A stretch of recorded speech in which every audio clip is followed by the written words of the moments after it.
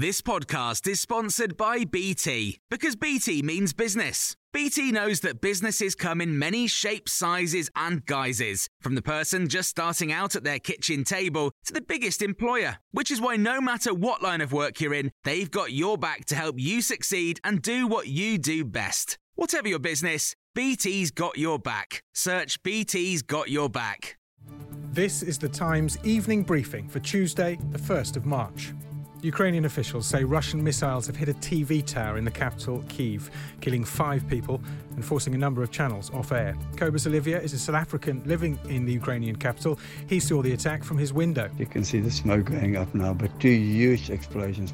Obviously, they're now selectively taking out infrastructure, so I suspect the internet's going to go quite soon. The country's foreign minister claims it's located near to a Holocaust memorial complex, calling it evil and barbaric.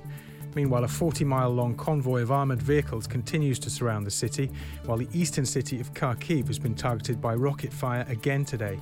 Defence editor of The Sun, Jerome Starkey, who's arrived in Dnipro from Kharkiv, says people in Ukraine are incredibly tense. There's a real palpable sense of nervousness and suspicion, and that suspicion has been bred by fears that there are Russian infiltrators everywhere, that whilst the uniformed soldiers, people know where they are more or less, they know where they're advancing. There's a concern that Russia has got spies reporting back on the positions and preparedness of the Ukrainian forces.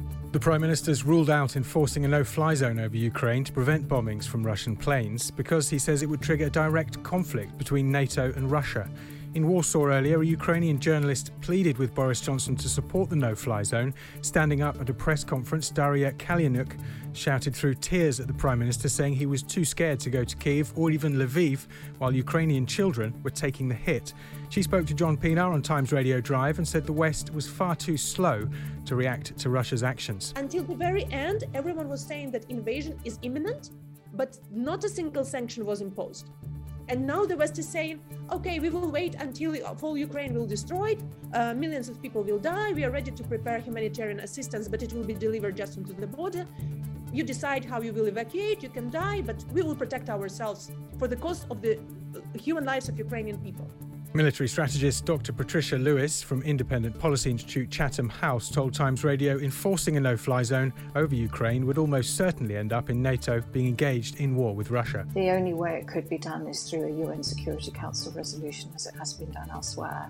And even then, if you look at what happened with Syria, there were so many near misses, and indeed, there were some accidents. So it doesn't look like it would be possible at the moment.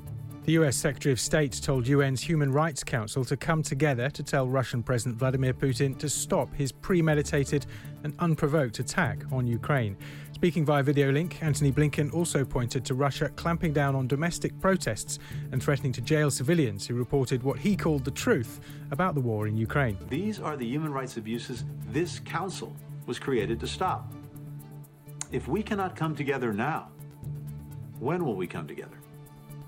We must send a resolute and unified message that President Putin should unconditionally stop this unprovoked attack, as the Secretary General and the High Commissioner have done, and immediately withdraw Russian forces from Ukraine. Meanwhile, around 660,000 people are now believed to have fled Ukraine since the conflict broke out. The UN's warned the situation could become Europe's biggest refugee crisis this century. The Home Secretary has given more details about different routes open to Ukrainians fleeing their country and heading for the UK. The number of family members who are allowed to join their relatives has been expanded to include grandparents, adult children and adult siblings, among others. Priti Patel explained there will also be a humanitarian sponsorship scheme, which will open up a route to the UK for Ukrainians who may not have family ties with the UK, but who are able to match with individuals, charities, businesses and community groups. Those who come under this scheme will also be granted leave for an initial period of 12 months, and they will be able to work and have access to public services. You can hear more on these stories throughout the day on Times Radio. A lot can happen in the next 3 years. Like a chatbot may be your new best friend. But what won't change? Needing health insurance. United Healthcare Tri-Term Medical Plans are available for these changing times.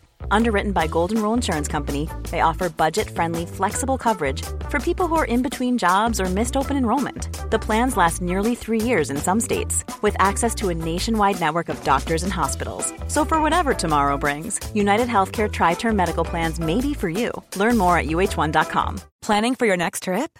Elevate your travel style with Quince. Quince has all the jet-setting essentials you'll want for your next getaway, like European linen, premium luggage options, buttery soft Italian leather bags, and so much more. And is all priced at 50 to 80% less than similar brands. Plus, Quince only works with factories that use safe and ethical manufacturing practices.